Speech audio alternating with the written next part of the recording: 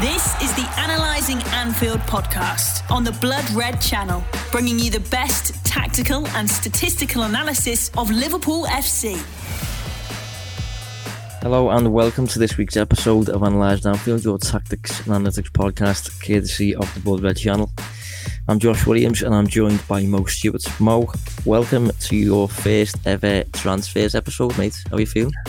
I'm feeling good. I didn't know about this being a thing until you told me earlier this week, but I'm excited about it. Yeah, I mean, it's something that I've been thinking about for a long time, what I would do if I was in charge. So yeah, I'm looking forward to flexing those muscles.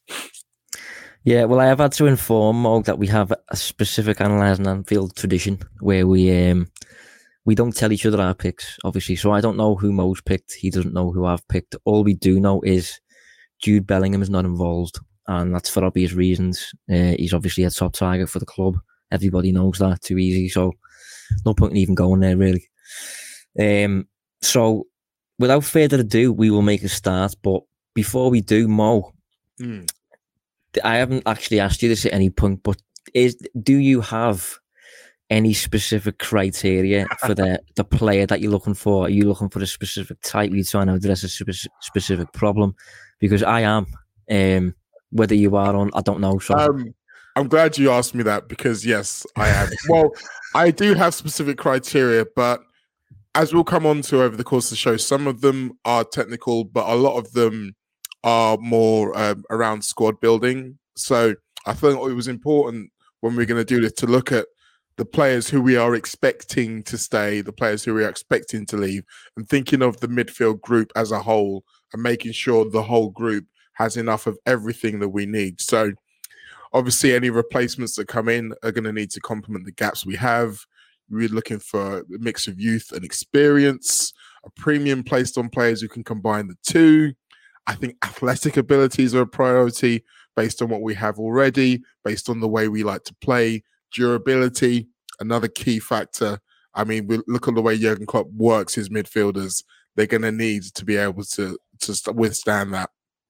And then compatibility, that's where kind of the playing style comes into it. So those are my main criteria. I mean, the news that broke earlier today around the new contract for Curtis Jones does certainly suggest that in terms of there's certain midfielders who Klopp is already accounting for, certain skill sets that Klopp is already accounting for. So I've kind of taken that into consideration as well. Okay, it's a nice criteria. I think for me, I have tried to address what in my opinion is Liverpool's problem. And I think this season Liverpool are suffering because in the midfield in particular, Liverpool are too open, too easy to progress through, too old, not energetic enough. We can't high press as well because of these players. We can't sustain attacks as well.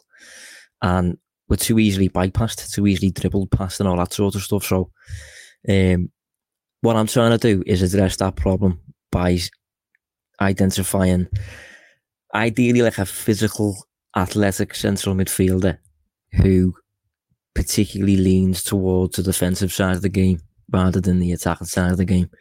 And he'll primarily make a difference when it comes to security, stability, without the ball, rather than when it comes to getting on the ball and putting all the magic on the pitch like Thiago or someone like that. So that's my criteria. Obviously, all of my players are under the age of 26, I think. No players over the age of 25. And obviously, they fit with typical Klopp mould, in my opinion. So, yeah, we'll make a start. So, Mo, 5 midfielders. Go with your first, and then I'll go with my first, and then go with your second. I'll go with my second, and we'll move on from there. Fair enough. And I'll probably say as well, like, we don't have to do this in any specific order of preference. We'll just reel off names. If you want to say who you prefer the most, feel free. But I'll do them in the order I've got written down, which was semi order that I would have gone for them in, but there has been some changing around that. But the first man off the block is the man that most people would have expected me to mention because I mentioned him quite a lot around the summer, and that's Matheus Nunes. Currently playing for Wolverhampton Wanderers, 24 years old. He's a very versatile player. He's been operating as a 10 for Wolves this season after playing as part of a central 2 for Sporting for most of his time in front of a back 3.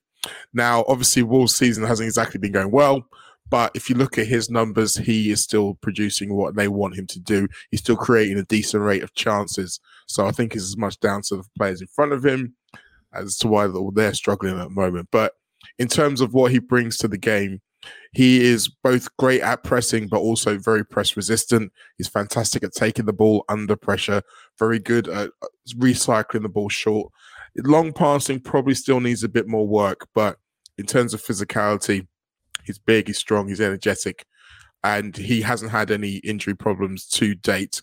The other thing about him is the fact that he's playing for a team that are currently bottom of the league. And normally... I was going to say that, yeah. Normally, when you've someone who's just signed to a new club, it's quite hard to get them out of the club if they've just signed a contract. In this situation, added into the fact that Wolves got a new manager, Julian Lopetegui, who's going to want some transfer funds of his own, and Wolves don't have that many other real saleable, appealing assets, then you can see a world where this deal is... in terms of, if we're going to say how doable the deal is, I would say it was 4 out of 5 stars. In terms of it, there might be the price takes a bit of a haggle, but I think it's a one that we can definitely get done. And he was a player who I thought would have been good for us in the summer. He gives us that protection that you were talking about. If you play him alongside a true ball hawk defensive midfielder, then suddenly we look a lot more strong. Yeah, it reminds me a little bit of the Wijnaldum thing, actually. You know, when Wijnaldum went to Newcastle, had a decent first season. I think it was his first season, but Newcastle went down. And then I think Liverpool were able to get him for about 25 million then. Yeah, and I mean, in terms of where he played for the Newcastle and where he ended up playing for us, it's also very similar. Yeah, I mean, Wolves at the minute, I think it's incredible that they've played 15 games, they've scored 8 goals. Yeah. 8 goals, 15 games, 3 less than any other team, and that includes Everton. Well, I mean, they've not got any strikers. They've been playing. They've got good players. They cannot put the ball in the net, though. The players that they've got loads of nice technicians and nobody who's actually going to finish. Yeah, well, if Nunes is playing as part of a 2, then I would say maybe only set piece presence would be a reliance on him to score goals. But I'm anticipating some of the others within the squad being able to do the bulk of the goal scoring. So it's not something I'm specifically going to be laying at his door, but that's not necessarily going to be the case for everyone we talk about. Yeah, so we'll move on. And for me, I'm going to start with Declan Rice. Bear with me. No, it's fine.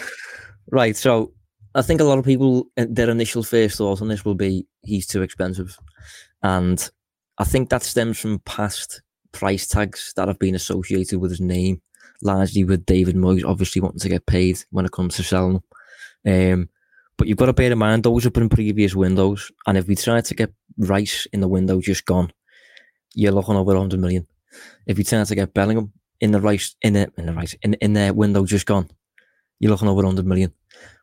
The reason that they're both inclined to move now is that they're both entered in the final 2 years of the deal, so you're looking at a much more reasonable price tag, maybe between 50 and 80 or something like that potentially. So yeah, in terms of Rice, he's currently on a decent wage that would allow him to get a rise at Liverpool without Liverpool breaking the structure massively. He's on about 60 grand a week at West Ham.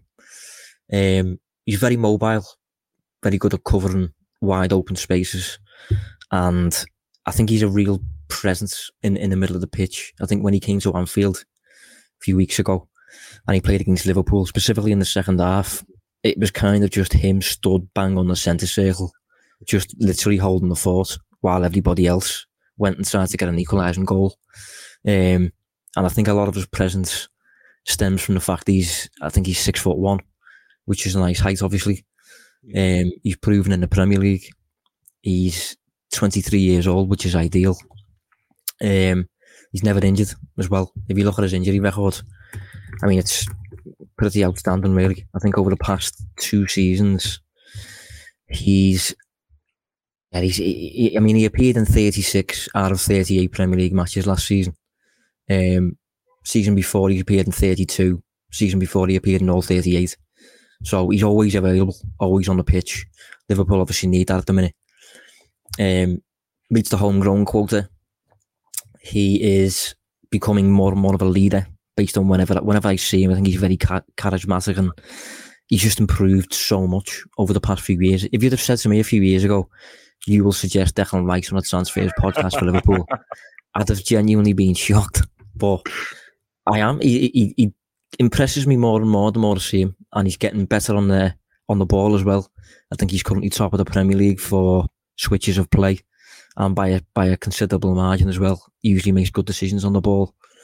And I think crucially as well, he is this type of midfielder who is a physical, athletic presence who leans towards the defensive side of the game. So I think he's arguably the best alternative option to Tchouaméni, who we obviously didn't get. But I think if you think of what Tchouaméni is as a player, he was a big physical ball winner who could also play, and he was youthful and athletic and primarily defensive. Rice is kind of that. Declan Rice ticks a lot of those boxes. He's very, very similar in that sense, albeit potentially not as good, but he's still very good, I think. No, I mean, without wanting to give too much away, there's about 10, 11 midfielders I had under serious consideration for this, and he was on my list 100% for pretty much all of the reasons you've just said. I do think one of my favourite things about him is that he is still adding to his game. He's had a long time now of being acclaimed highly as one of the best midfielders in the country, and he hasn't rested on his laurels. He's in a very specific role at West Ham where, like you say, at times he'll be asked to hold the entire fort down.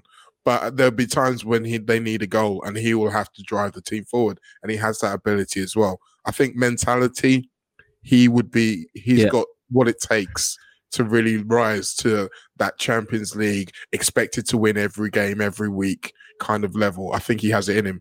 The other bonus, if you are looking for Declan Rice as well, is the kind of continuity factor, the chemistry factor. If we are getting Jude Bellingham as well, they're going to be spending most of this World Cup playing alongside each other. So, I mean, I dare say it would be quite expensive to maybe bring in Declan Rice and Jude Bellingham at the same time, but what a statement that would be. Analysing Anfield on the Blood Red Channel. When you need mealtime inspiration, it's worth shopping Kroger, where you'll find over 30,000 mouth-watering choices that excite your inner foodie. And no matter what tasty choice you make, you'll enjoy our everyday low prices, plus extra ways to save, like digital coupons worth over $600 each week. You can also save up to $1 off per gallon at the pump with fuel points. More savings and more inspiring flavors make shopping Kroger worth it every time. Kroger, fresh for everyone. Fuel restrictions apply. I think one of the issues would be, obviously, although I've touched on the fact that he should technically cost a bit less, the issue is you have Manchester United and Chelsea there who are probably interested in him, I would assume. I think he's a Chelsea boy by all accounts. Yes. He's very, very familiar with the likes of Mason Mount and all that sort of stuff. So I think it would take a bit of convincing, but I think Klopp has the pull power to sway him. And I think we could plant a seed in his head, basically. But one of the issues will obviously be, though, if Chelsea going off him a daft transfer fee or ridiculous wages or whatever, Liverpool obviously won't go to silly money.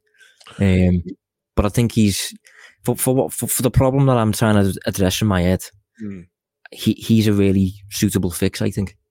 Also, I think it depends with players what they want out of their career, because the thing about Chelsea is that it's very transient. Like, even taking into account the fact that new owners might have new ideas, a new way of doing things, at the moment at Chelsea, you've got to be there's very few players who are able to say you were bought and you were a cornerstone of the Chelsea side for years and years to come. Most of them are at their peak for 1 to 2, maybe 3 seasons, and then they're either out of the side or transferred away. At Liverpool, you can look at our side and say, look, these are cornerstones. You come to Liverpool and you put yourself in a position to be there and dominating for years to come. And some players want that kind of security. Some players are thinking always about the next move or moving forward and forward. It depends on what the character is. And I think, to be honest, if you said to Declan Rice, you'd be at Liverpool for 10 years alongside Jude Bellingham and you could potentially win the whole everything. And you could be talked about now in 10 years the way everyone talks about Jordan Henderson now. You take that. Yeah. I think I agree, mate. I think he just suits exactly what I'm talking about, really. And although I don't think it's going to happen. And I've been a bit confused as to why there seems to be virtually no links. Not even like the odd little rumor or anything like that. But at the same time, if it did materialize, I would kind of sit back and go, of course. It makes total sense. But so that's why I'm putting his name out there. But we'll move on anyway. Who's your second pick, mate? My second pick is another one that's already been quite talked about.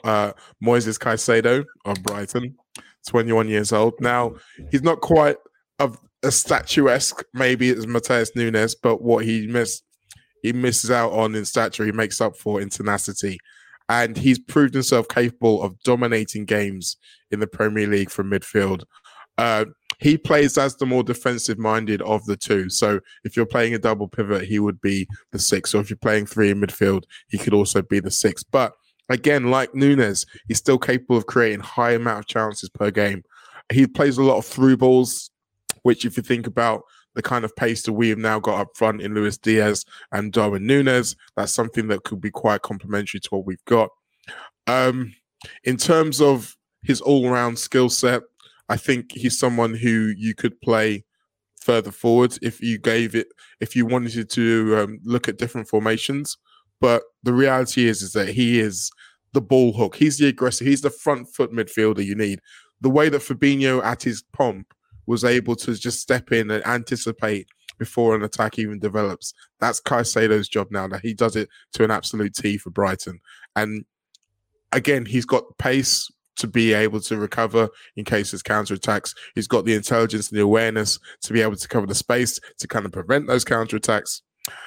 Then we get to finances and it gets a little bit more tricky. He is halfway through a 5-year deal. And we have seen in the past that Brighton have become quite shrewd in terms of negotiations. They've been good at getting a decent price for their stars. And the unfortunate retirement of Enoch Mwepu, who probably was being geared to be Caicedo's replacement, means that Brighton know that they're going to have to buy. They're going to have to go into the market if they do sell him, which again is going to drive his price up. But he's 21 years old. Again, he's a player who is growing with every game, and I feel like it will be well worth the money. Well, we have our first clash. Didn't take very long. He's also on my list. And yeah, you touch on many of the points, many of the reasons why. I think, although I agree with you when it comes to his contract length and how that could be a problem in terms of price, he is on a very, very low wage by all accounts. Yeah. He's currently earning, according to FBref at least, about less than $4,000 a week, which is, not much in the football landscape at least. So when it comes to bringing him to Liverpool, you can give him a heavy rise, and he's still like 20th on your list of earners in your squad. So I think that's a definite positive and a reason why I would look at that as potentially doable. As you say, I think he's very energetic. He's primarily focused and inclined to regain the ball. Basically, that seems to be his main duty, and he's very, very good at it. As a result of his ability to do that, Brighton are good at sustaining attacks and difficult to bypass in the middle and things. He's obviously proven in the Premier League, albeit just for half the season so far, but looked pretty convincing to me. One of the issues I think with it is there's not too much evidence behind the player. Obviously, he's recently turned. Yeah, he has. He turned 21 15 days ago. Yeah. And if you look at his career, he's played about 22 games, I think that is, in the Premier League for Brighton. Spent some time on loan in Belgium for a team called Beerschot. Yeah. Played in Brighton's reserves 1 or 2 games. Played for Independiente in Ecuador. So I remember touching on this when we signed Diaz, and we touched on this when we signed Núñez as well. Liverpool are showing a tendency to sign these players and move early on them.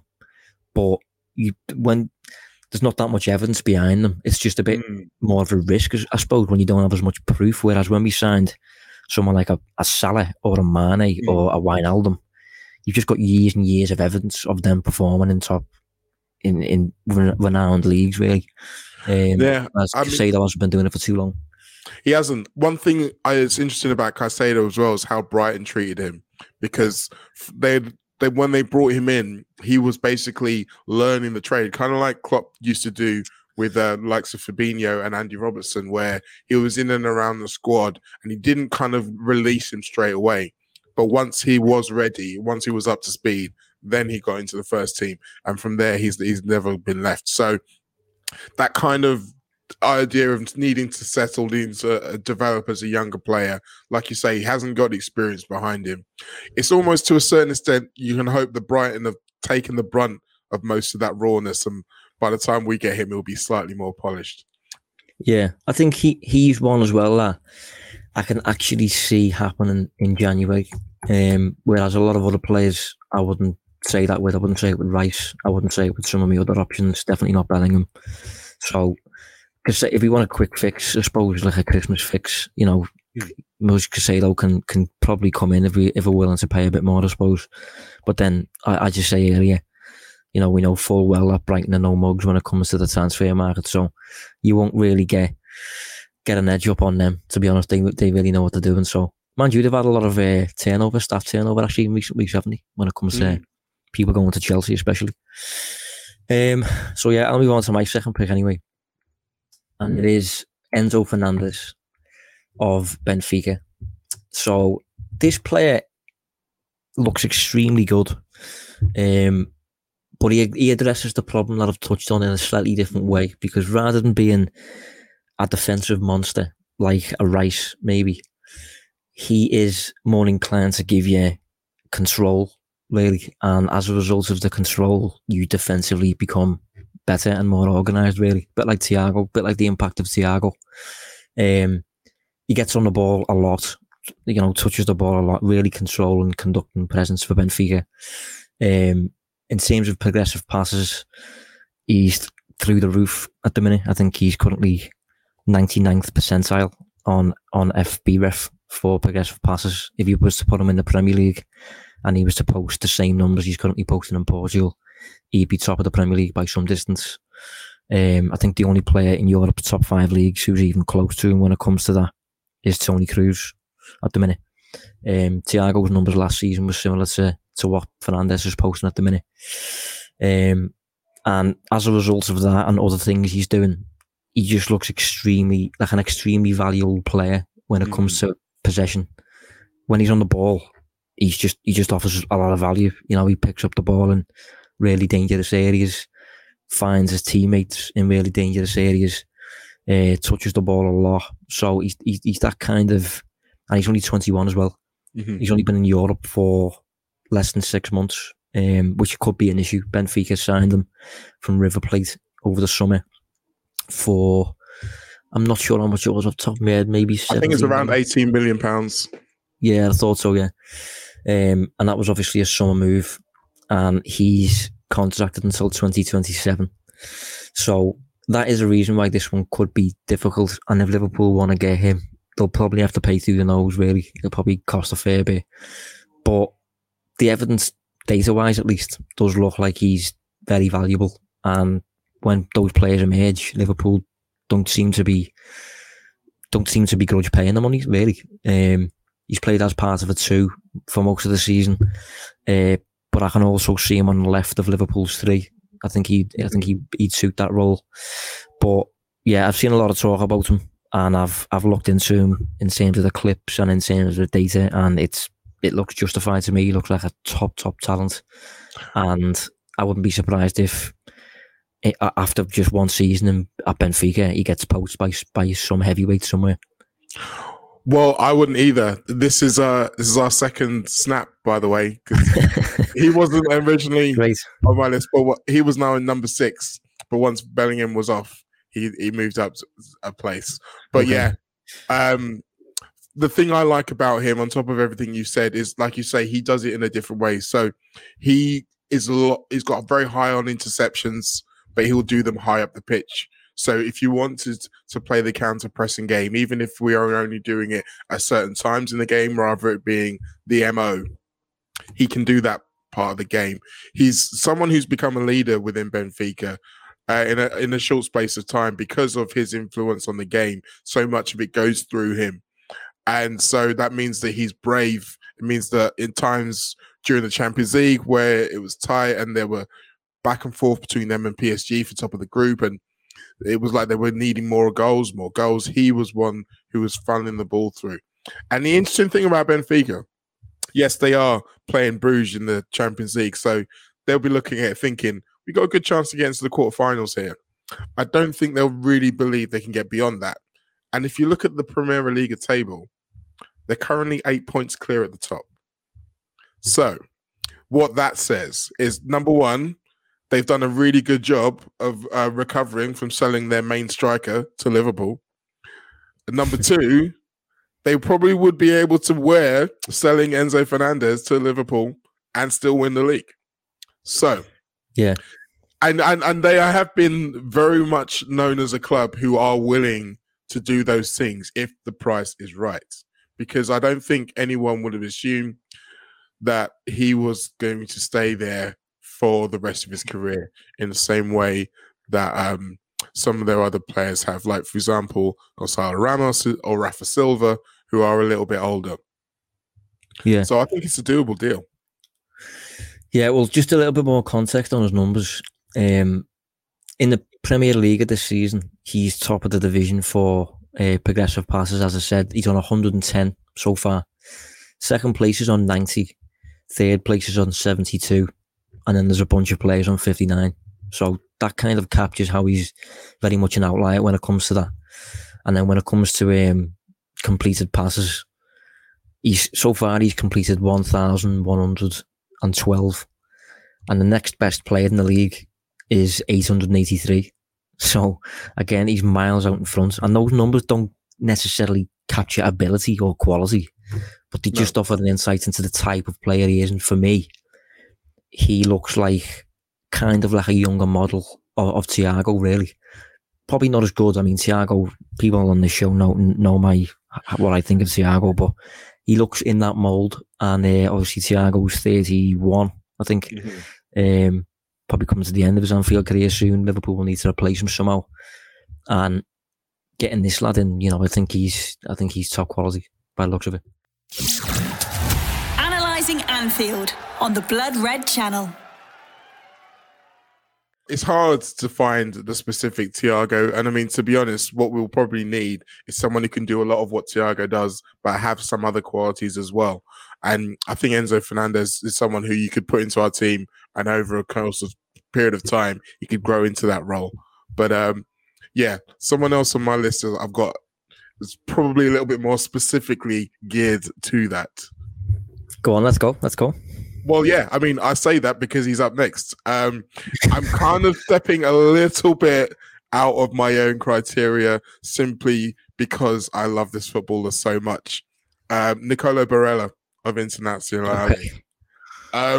Okay. Yes, so obviously he's a smaller stature, but in terms of his skill set, in terms of his ability to create, to pass, to find gaps where there aren't any, very few players have it. I mean, we've spoken about Thiago a lot.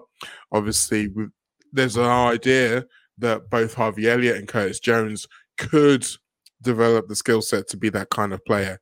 He is that kind of player. If you ask me, of all the players under the age of 25, who's the closest to being able to do what Thiago does, it's him. And I've watched him a lot, not just for in the last season in Champions League. I've been watching Italian football pretty much since he's moved from Cagliari, and he has developed into a devastatingly effective footballer. Someone who doesn't need to run a lot, and it's probably for the best because he's not necessarily got the greatest engine. He looks a little bit like Shaqiri, but he's probably a little bit fitter than Shaqiri, to be fair. But it's all about the appreciation of space and movement around him and being able to be in the right place to play those killer progressive passes. He doesn't mind a tackle either. I mean, he probably needs to get a little bit better at it.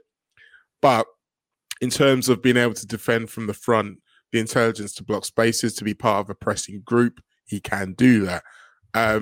Yeah, as I say, in terms of the selection of this list, it's a slight luxury. He's contracted to 2026, so Inter are aware that he's going to be coveted and has been previously. So it would take a lot to get him now. It might be one that's more doable in the summer. But oh my goodness, if we could get that boy in our team, seriously. Well, I'm obviously a fan of this player. I think anyone with a brain is really.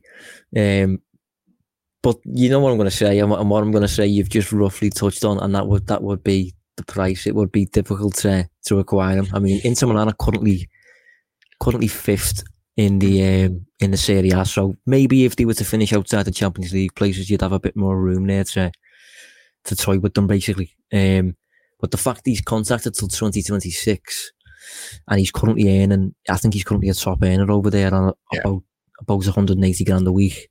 That would be a really pricey deal. But obviously you're getting in there a peak elite midfielder across Europe. So obviously it makes a massive difference if it's doable. You probably explore it. But that's the other point, is the fact that in terms of the age profile, he's someone who, like we said with Caicedo, there might be a bit of a development period. Barella can hit the ground running. I really believe that. And I mean, obviously there's a difference between Serie A and Premier League, but we've seen him play against teams of high intensity for Italy, and he was instrumental in their run to the Euros. So I believe that he's got the ability to come in and make a difference immediately. It would be a difficult deal to do. I think it's, particularly in January, is kind of impossible because they're fifth in the league, but they're also in the they've got Porto in the next round of the Champions League, so they'll feel like they can get to the quarters as well, and they've not done that in a long time. So it would be one for the summer rather than January, but we could find ourselves in a situation where Inter Milan, again, looking for a new manager, they've got players who they probably want to sell and can't sell. If you look at the way it went last summer, there was lots of players rumored to leave that didn't end up leaving. And if you've got a situation, if you're Inter and you're like, we've got to sell one of Lautaro Martinez and Barella, probably want to keep Martinez. Just saying. Yeah, well, if you look at his numbers, he's always available. I think that's a good little trait attached to him. Over the last season, he appeared in 36 of the 38 Serie A games. Season before, he appeared in 36. So he's always on the pitch, always involved. I think Pep Linders is a fan of him as well. I think he's actually come out and said that in his book, maybe. So as you say, I think he's an obvious talent, and if there's any way in which you can potentially get him, I think you do probably explore it. But that's difficult to determine whether that's even possible without being on the inside and stuff like that. But you would like to think that after a few years, I think this is his fourth season for Inter. Mm-hmm. Maybe it's a similar Thiago situation in the sense that he wants a new challenge or something like that, potentially. Maybe, I mean, he's not going to win a Champions League with Inter Milan, really, is he? Could potentially do that with Liverpool, considering we've got so many finals in the past few years. But yeah, I'll move on anyway. So my next pick, number 3, is Youssouf Fofana of have you got a snap? No, it's just no. Okay. No, continue. Okay. So yeah, the reason I've gone for Youssouf Fofana, I think it's funny actually because he was Tchouaméni's partner last season in the centre of the pitch, midfield 2 for Monaco. Obviously, Tchouaméni was the golden boy, and Liverpool chased him, and Real Madrid chased him. So in a way, I suppose Fofana would kind of be the sloppy second in a way, but believe me, he's good. Believe me, he's got something about him. He's 23 years old, stands about 6 foot, which again is good, fits the physical mold that I'm going for. Quite an athletic player. He's quite mobile, which is good. He's less of an output merchant in the numbers in comparison to a Tchouaméni. He doesn't leap off the page when it comes to his underlying numbers in too many departments, but it's still good. It's not bad by any means or anything like that. About 2 years left on his contract, and apparently he's currently earning about $6,000 a week. which means it's certainly financially doable. You know, Liverpool could get him for not that much and could give him a serious wage rise without it really impacting Liverpool's budget at all, to be honest, which is a nice thing. He's a good progressive passer on the ball. He moves the ball forward, and he's also a keen dribbler as well in comparison to other centre midfielders. You wouldn't really think it, to be honest, considering his size and things, but he is inclined to dribble to get out of certain situations. Good availability. I'll get that up in a sec. And he's accustomed to playing as part of a two, which obviously Liverpool don't particularly use. But again, I can potentially see him being adapted to become a 6 or maybe the left-sided number 8, but one or the other. But I do think he's got a profile that roughly fits what we're after. Last season he featured in 33 of the 38 League One matches. Season before it was 35 out of 38. So generally always available. And just in terms of my criteria that I touched on at the start of the show, I think he's roughly in the type of mould that I'm after, really. No, it's interesting. Like, the reason I laughed is because I came very, very close to putting him on and decided against it. But in terms of his numbers, he's capable of doing all of the things Tchouaméni does, but when he had Tchouaméni next to him, he didn't need to do him as much. So obviously his numbers are going to be lessened. But now he's free from the shackles. He is producing a lot higher rate. And he's someone who a lot of people in France have been kind of talking. It's almost like, yes, we have that guy, but don't forget about this one. And I think he was recently called up to France for the first time. Actually, I think he's got his first cap in the past couple of months. And I think he played in the duo actually as well with Tchouaméni, and I think he played well on his debut and stuff. So he's kind of rising as a player, and Liverpool usually are good at picking up on those before they actually reach the elite level.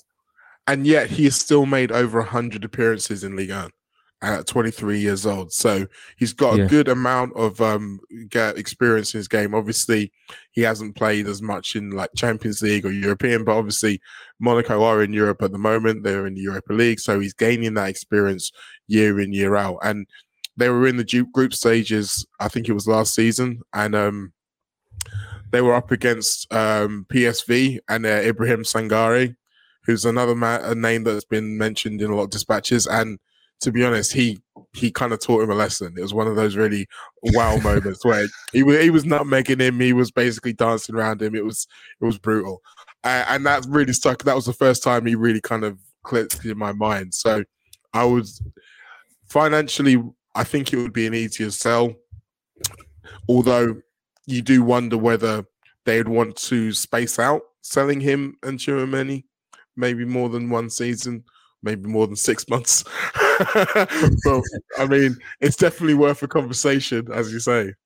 See, the fact he's got 2 years left on his deal, though, suggests that if they do want to get a good price for him, he's probably got to go this summer. They can keep hold of him for another year by all means, but he's getting sold for less if they do that, unless they're going to sign him to a new deal, which is obviously a possibility as well. But yeah, he just looks like a player who roughly fitted my bracket. Analysing Anfield on the Blood Red Channel. Who are you on to next then, Mo? I think, is this our last pick then? Because mean, as Enzo Fernandez would be my number 4, so this is going to be my number 5. Okay. And I've gone for João Palhinha, currently playing for Fulham. I like it. I like that shout. And he is 27, so he's just a little bit older than most that we've got. But on my list, at least, he is the purest of the number 6s. He is an absolute tackle monster. He's made more tackles than anyone across Europe this season. And he's also got an eye for a goal as well. He hit an absolute beauty from the edge of the box against Forest and scored a header from a corner as well. So he's good. He's tall. He's strong. He's got, I wouldn't call him express pace, but he's able to kind of get back during counterattacks. He's another intelligent player who looks like he's adapted to the Premier League like a duck to water. And the most interesting thing about him is, going back to the whole chemistry idea, his form or team, Sporting Lisbon, he played in the midfield too alongside Matheus Nunes. So if by example, you already bought Nunes, you could say to Palhinha, let's run it back. I know you two work well together. And I mean, I joke about it, but these are the kind of things when you are looking at quick fixes in particular or short-term gains, these things matter. We've seen in the past, particularly in Liverpool midfield, it takes players a long time to get up to speed and there'd be teething problems. If we are going to be operating at the level we expect to be, i.e. the level of last season and previous championship years, then there's going to be less margin for error for that. If you've got some guys in there who know each other, even if they don't know the system, then that's a way of kind of connecting those dots. And also, Fulham are doing well right now. You could go to João Palhinha and say, look, Fulham are doing well right now. You're not going to finish in the European places, mate. Like, you've bought yourself basically a ticket to 14th place as opposed to a 17th place. That's really what's happening. So I think he's probably seen enough of us to know that it will be an appealing time to move across, even if he's only just arrived. And Fulham are Fulham. I'm pretty sure that if we kind of come to them with a decent deal, not a disrespectful kind of number, then we might be able to get it done. The only issue with that, I think he's one of the players, and I put Caicedo in that bracket as well, who price may go up because of the World Cup. I think he's one who's primed to make a real impact for Portugal. Yeah, I mean, I think his price will already be pretty high simply because he's only just moved on. He's moved to a Premier League club, usually financially quite stable, and he's got another 5 years on his contract. But I am a huge fan of him, actually. I watched him the other night against Manchester United, and he did dominate the middle of the park. Really likes to put his foot in. To be honest, he reminds me a little bit of an early Javier Mascherano in terms of his desire to really he's like a dog. He's just like really eager to just get engaged in a scrap, basically. And I didn't know, actually. I've just got his profile up because I did think at the time he's really good. I could see him at Liverpool, but I didn't actually double check. But I've just got him up now, and two things I really didn't know. I didn't know he was 6'3". That he's a really physical presence in that sense. I didn't know that, and I also didn't know he was 27 though. That's a downer. Yeah, I thought he was 24. I mean, it's one of those situations where I think he's one of those players who people didn't really want to take a risk on, or maybe just didn't take a punt on because there were other players within that team who got more spotlight, for example.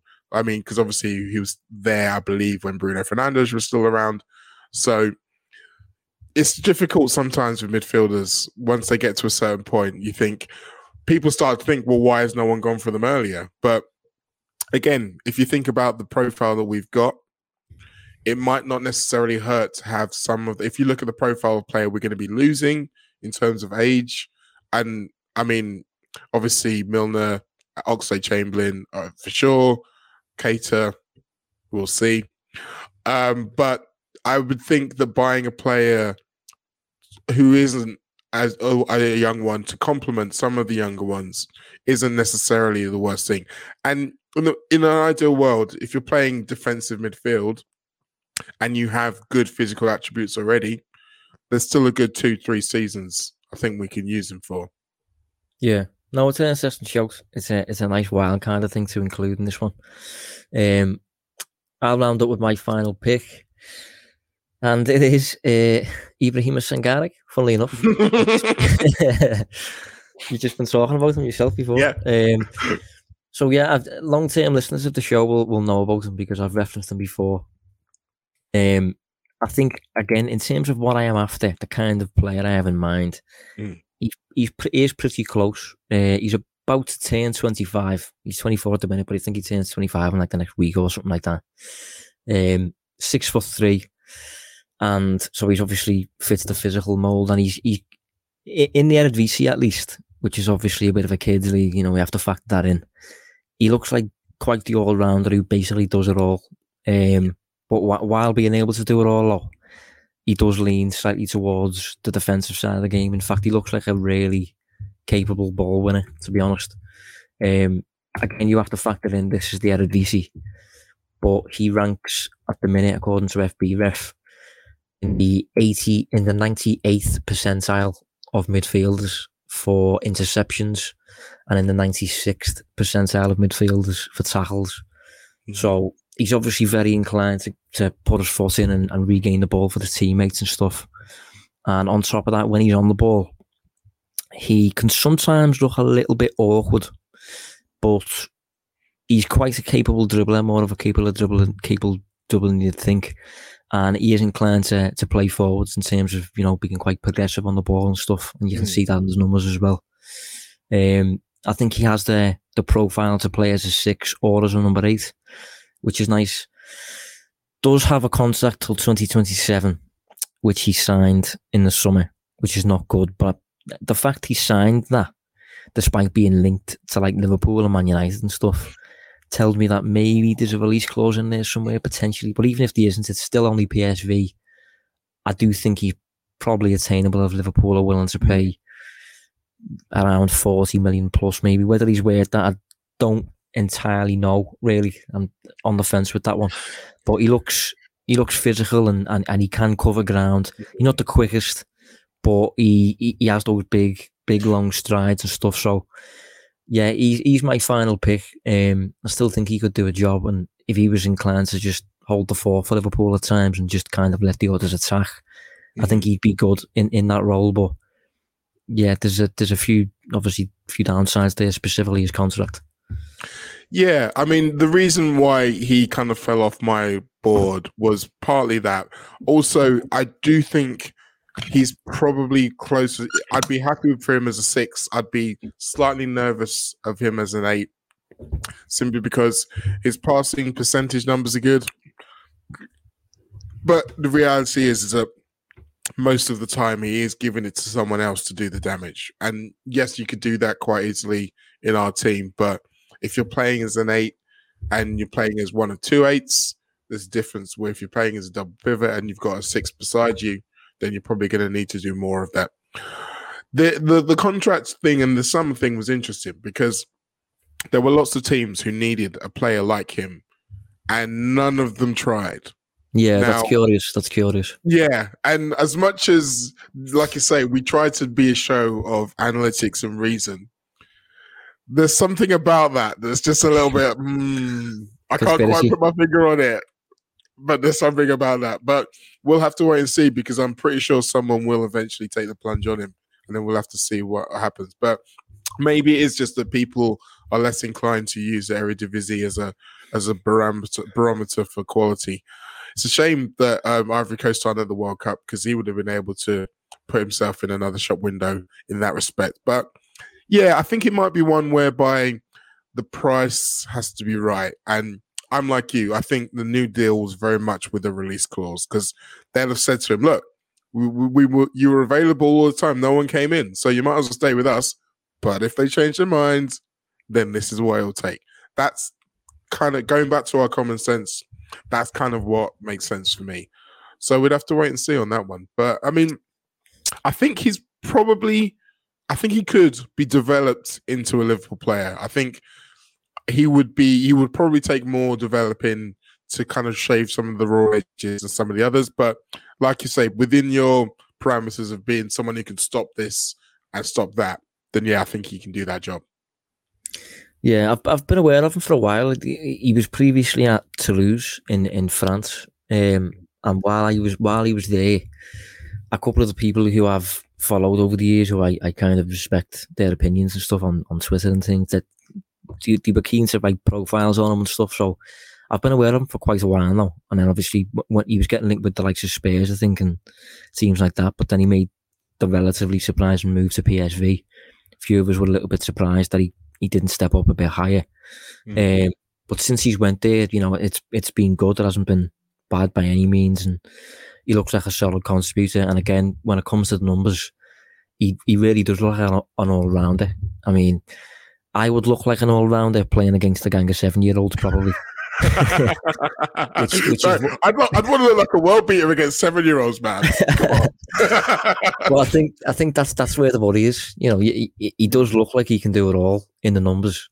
But how much of that is because he's facing certain teams, every week, you have to factor that in. Maybe you can look at his Champions League performances or whatever, but he looks like, what I'm getting at anyway, I've tried to stay consistent with the theme of a really physical and athletic, defensive-minded presence who is going to improve Liverpool against the ball.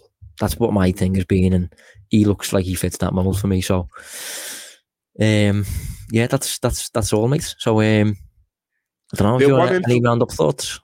Well, the one interesting thing to me, considering the players that we've mentioned, considering the players who I considered but still would definitely pick, there's a lot out there.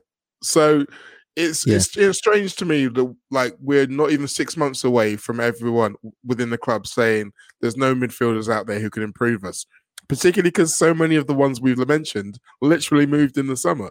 So it kind of bodes well for there being a solution to our problems out there. We'll have to wait and see exactly how it goes. Yeah, for those who are watching on YouTube, our picks are currently on the screen. 5 mine, 5 Mo's.